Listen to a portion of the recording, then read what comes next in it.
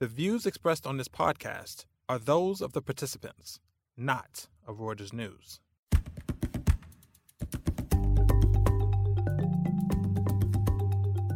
Welcome to the Exchange Podcast. I'm Rob Cox, global editor of Reuters Breaking Views. To mark the 10-year anniversary of the collapse of Lehman Brothers and the near-death spiral it caused in the international financial system, we are presenting a series of interviews with policymakers, regulators, and bankers who are caught up in that maelstrom a decade ago. Give a listen to 10 Years After. Since leaving Deutsche Bank a few years ago, Anshu Jain has mostly kept a low profile, at least with people like us, the press. But he's been quite busy. He's now the president of Cantor Fitzgerald, the New York-based securities firm where he works alongside Howard Lutnick, the chairman, on strategy for client-focused businesses like investment banking.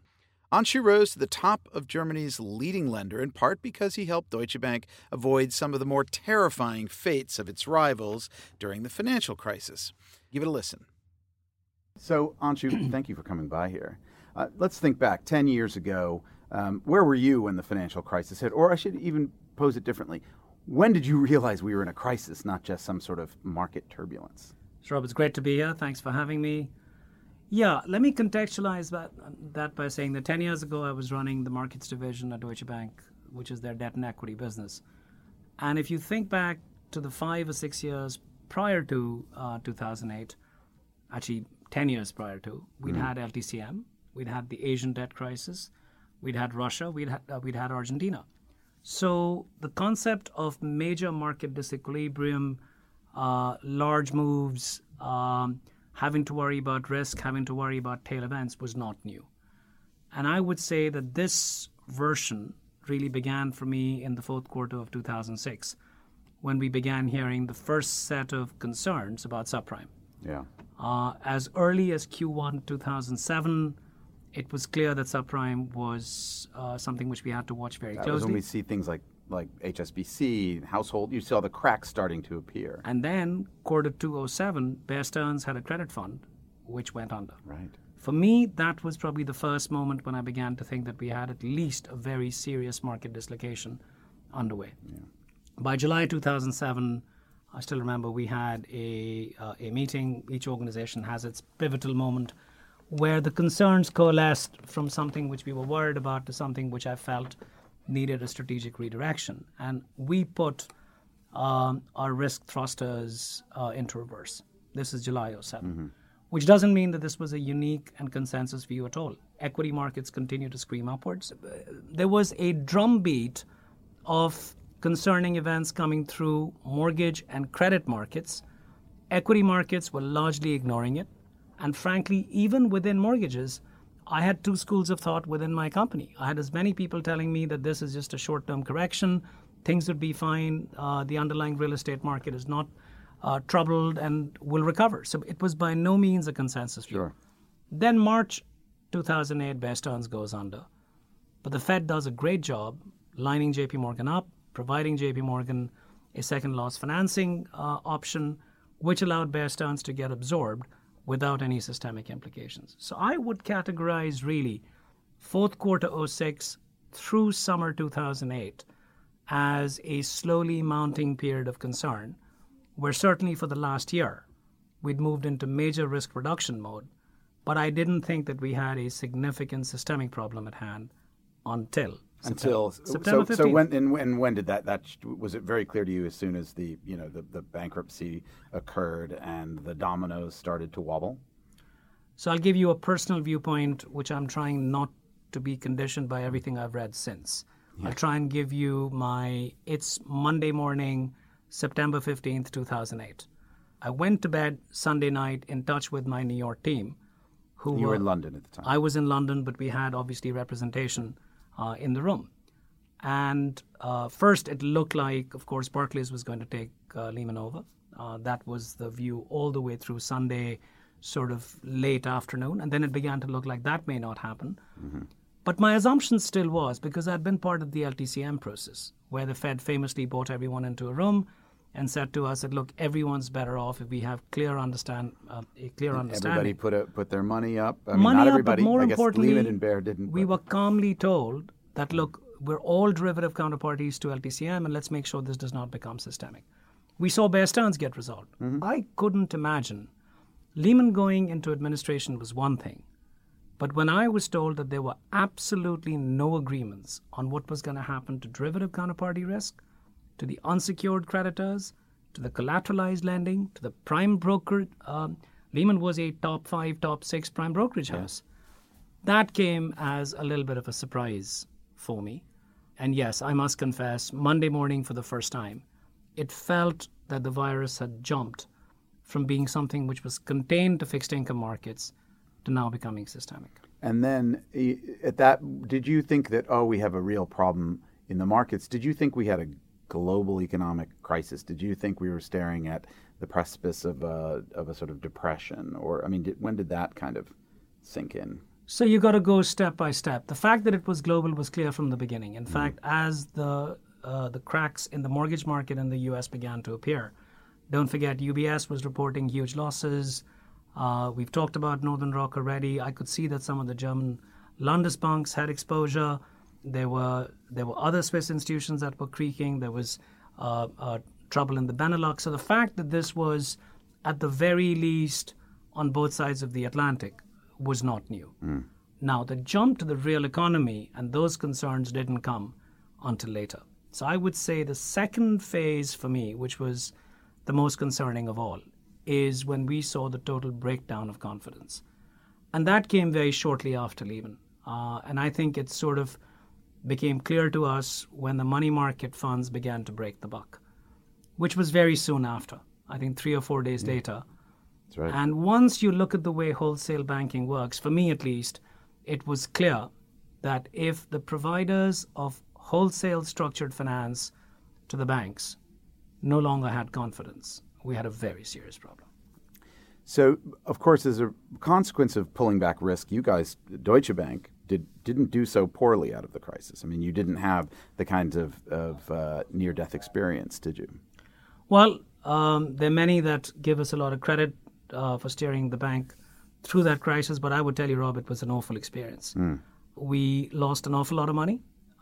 We wound up suffering some real client franchise damage. It was not easy. It was not fun. It was seriously unpleasant. But yes, given that we were one of the leading equity and particularly leading debt houses in 2006-07, if you were to benchmark us to other firms that had similar exposure, you can say that we did relatively well. And I think a huge part of that comes down to the fact that it was pretty early on, June, July 2007, that we decided to start reducing risk. For all that, fourth quarter 2008 was an absolute nightmare. It was terrible everywhere. Now let's jump forward a bit here. 10 years since Lehman, you are now the president of Cantor Fitzgerald. You're running a private securities firm here. You clearly have a view about where the modern financial system is going, and I'm sure that that's conditioned from the experience of the 2008 crisis, but also the response, whether it's regulatory, political, or otherwise. What's your sense of where? Right. So if you trace back the state of finance today, if we all agree that I think we will, that the events of 2007, 2008 were the most fundamentally critical in recorded financial history. If you go back a couple of hundred years, I don't think there is objectively another incident where markets moved that much, where the real economy was impacted as heavily, where the politics of several countries were so incredibly impacted, where the world literally had to come together to stave off further contagion. It's not surprising that the decisions that were made in the subsequent 5 to 10 years have shaped the modern shape of finance, or the modern world of finance, I should say, and its immediate future. So if we trace through some of the major trends that have emerged, I would list them as follows. Capital rules changed, should have changed, did change incredibly. Banks went from having to hold clearly inadequate amounts of equity against the amount of risk that they had to a regime which led to multiples of equity capital against the same units of market risk. Wholesale funding, which to me was probably the chief cause. If you were to go to the heart of what caused most institutions to fail, in the short run, it always winds up the inability to finance. So for institutions that didn't have access to retail deposits, including some that did have access to retail deposits, reliance on wholesale funding was viewed as one of the great concerns. Huge restrictions were put in place. Business models were restricted. Whole set of changes have rippled through the financial system. So what has that led to? I think the impact is fairly clear. It's led to the creation of a few banks that utterly dominate the industry. So you've gone from where something like 50 or 60 firms, there was an entire ecosystem of financial institutions in 2005-06. You had the U.S. broker-dealers, you had the Morgan Stanleys, the Goldman, before becoming a bank holding company, but you also had a DLJ, you had a Lehman, you had a Bear Stearns, and so on and so forth. Middle-sized institutions that were flexible, some partnerships, others which were publicly listed, but none which took customer deposits, none which were huge. Then you had sort of the commercial banks at the time, which was Citi, JP, Bank of America, Wells Fargo, and so on. Sure. And then you had a set of European, Japanese, and Asian challengers. You had Nomura, you had Deutsche Bank, you had UBS, you had Barclays, you had Credit Suisse, and so on and so forth. Act 2, Scene 1, 10 years later, you've got 5 behemoths, each one of them American. Let's talk about that. In my opinion, that has been a direct consequence of the capital and liquidity rules which regulators have put forward, correctly in my opinion, where they have said if you want to play a role in underwriting huge amounts of market risk, providing markets and derivatives, and so on and so forth, you have to have vast amounts of capital. That has led to a consolidation of market share in those hands. And of course, for a whole different set of dynamics, each one of those competitors is American. Yeah. The middle has vanished completely. So the broker-dealer of 2005, 6, 7 no longer exists. Yeah, they don't. You've got some excellent, small, nimble corporate finance advisors and underwriters, typically advisors. You've got the Moelis's of the world, the Rothschilds of the world, the Lazards of the world, exactly. Yeah. So it's become this... And you do have you have Barclays, of course. You have UBS, you have Deutsche. Oh, by no means Credit Suisse, but they are not, But as if you you look say, at the market share, if you take the combined market share of, and I think it would be in this order, Deutsche Bank was the biggest of the European contenders into the U.S. We were a top 5 competitor at the time. Barclays was nipping right at our heels. UBS was right in there. Credit Suisse was right in there as well. Yeah. If you take the combined market share of those 4 firms in 2005, 6, 7 versus where they are today. So you've gone from like a bulge bracket to like a top 3, 4. Correct. Kind of. And also in the U.S., don't forget, you had a whole slew of competitors. JP Morgan, BAML, Citibank did not dominate the landscape nearly as completely as they do today. So there's been a huge consolidation of market share in those top 5 firms. And then you've got a whole series of niche players that do various things. I believe that will moderate in the years to come. I think there is room for that middle-sized player as long as he does not take customer deposits, as long as, particularly if they don't use public capital, the leeway and flexibility then is far greater, which allows you to compete effectively. You just have to be very disciplined and smart in the choices you make when you do that. The second trend, which is to me more debatable, and this is more of a question in my mind, Rob, would be why is it that technology, which is so completely disintermediated other industries, particularly including yours, have not hit finance as hard? I would link some of that to the events of 2008. The very strong regulatory backlash that took place hurt bank profitability to an extent, forced them to hold vast amounts of equity, but it also deepened the moat around the industry. I think it served to a large extent as a deterrent against electronic disintermediation. Now, I don't think that will last forever.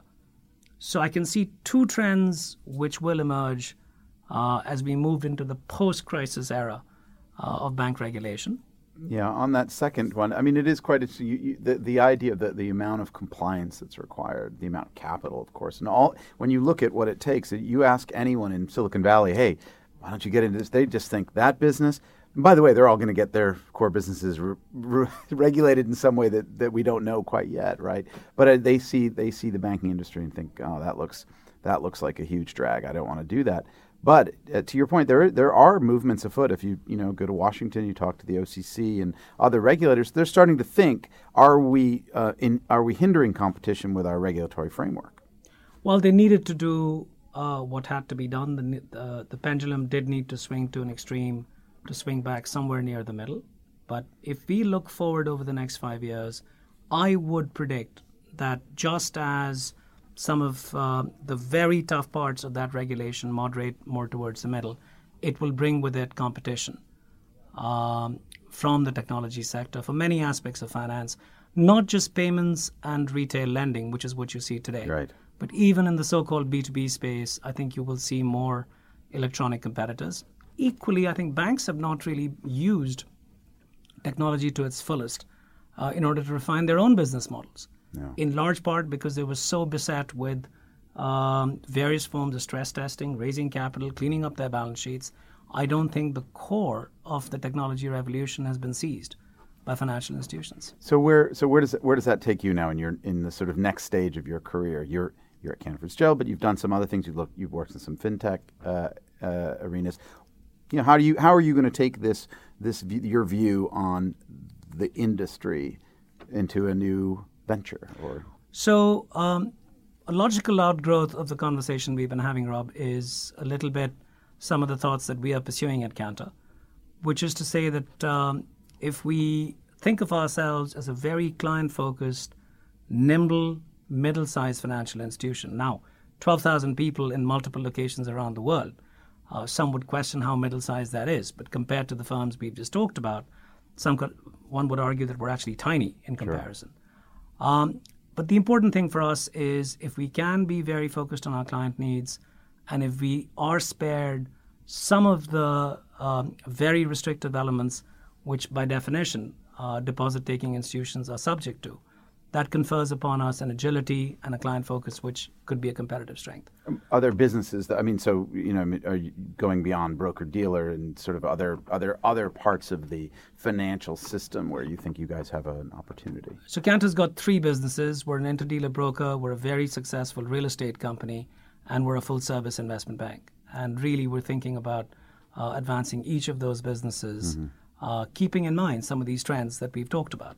So inside the investment bank, we certainly feel there are niches which we can approach. And again, we're very realistic about what we can achieve because the reality is scale very quickly becomes a double-edged sword. So growing profitably and growing in a very focused fashion is something we're focused on. And what is it like searching for talent out there compared to when you were at Deutsche or one of the bigger firms? So those are the 2 dislocations which I think the 2008 crisis have left us with. Careers are not advancing as rapidly at the banks as they used to. Banks have thought of themselves as a regulated utility for a while. Now, of course, that does represent a mismatch between some of the talent which the industry attracted during that time, because obviously things were moving along at a very rapid pace for a long time, and certainly over the last 5 years, that pace has slowed down. So our ability to attract some of that talent is reasonably good as a consequence. And then the second dislocation, of course, is the cost of capital is different. If you're not a deposit-taking, not a public equity funded bank, and you're private. Sure. So both of those we hope will play to our advantage. And what those are the opportunities. I mean, what kind of worries you when you look at whether globally, looking at emerging markets, looking at the buildup of debt in corporate sector, pension mismatches? What are the sort of things that you think are, again, I'm not asking you to say where's our next crisis going to be, because if you've got the answer, fantastic. But what are the areas that give you some concern? Well, let me start by saying the thing which doesn't concern me as much as the banking sector and the hedge fund sector. So the 2 areas which looked vulnerable 10 years ago are sitting here today with much lower leverage and a much more stable capital structure, as it were. Hedge funds carry far lower leverage. Banks, as we've said, are armor-plated in a variety of different ways. Where would my concerns be? Stretch valuations would be my chief concern. We've had 10 years of very easy monetary policy. Yes, finally, in the U.S. we're seeing an end to it, but in the rest of the world it still is, by historical standards, and even in this country by historical standards, the cost of money is still way too cheap. And as that comes to an end, I think the stretch valuations across equity markets, particularly credit markets, concern me, but not in the way they did 10 years ago. I could see a serious repricing of risk. I don't see it morphing into something which then becomes anything in parallel to 2008. If you're asking for me for what could be the next trigger point for very serious concern, I would have to say stretched sovereign balance sheets. This time around is a greater source of worry for me. Well, I mean, and we're not just talking about Turkey, say, or Indonesia. I mean, if you look at the United States balance sheet, I mean, we had Ray Dalio was speaking to us the other day, and he was pointing out that the U.S. balance sheet is getting pretty stretched, and there's a lot of money there's going to be a lot of bond issuance, and it's not clear who's going to buy those bonds. So the thing with Turkey, Indonesia, countries like that, Venezuela, Argentina, is for years it's been known that these are stretched balance sheets. The yield that they carry are very high. They come, if you will, with a large warning label attached to them. Yes. So the people that are investing in these markets tend to be frontier hedge funds, very sophisticated investors, which doesn't mean that they enjoy losing money, but their ability and willingness to take volatility on and capability to manage volatility is of a high order. So I've never worried from that standpoint when I see high-yielding markets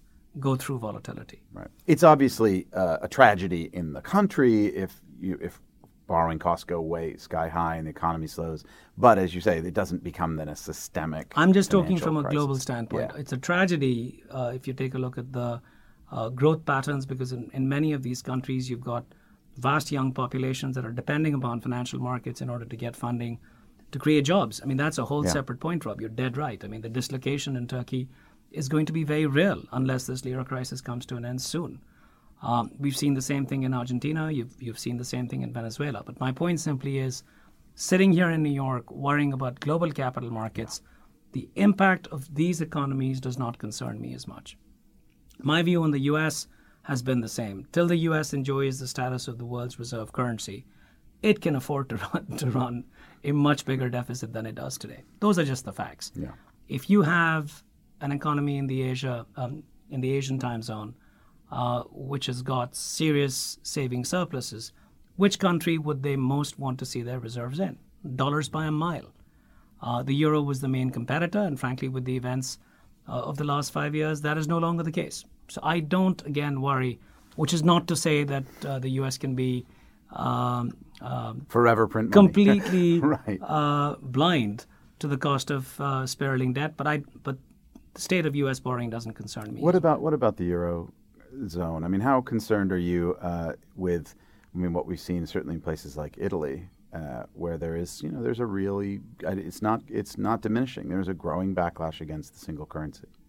So yes, the events of 2012 are very fresh in my mind, where there were a slew of European countries where their indebtedness was high and their ability to repay and the current state of deficit meant that the situation was getting worse, not better.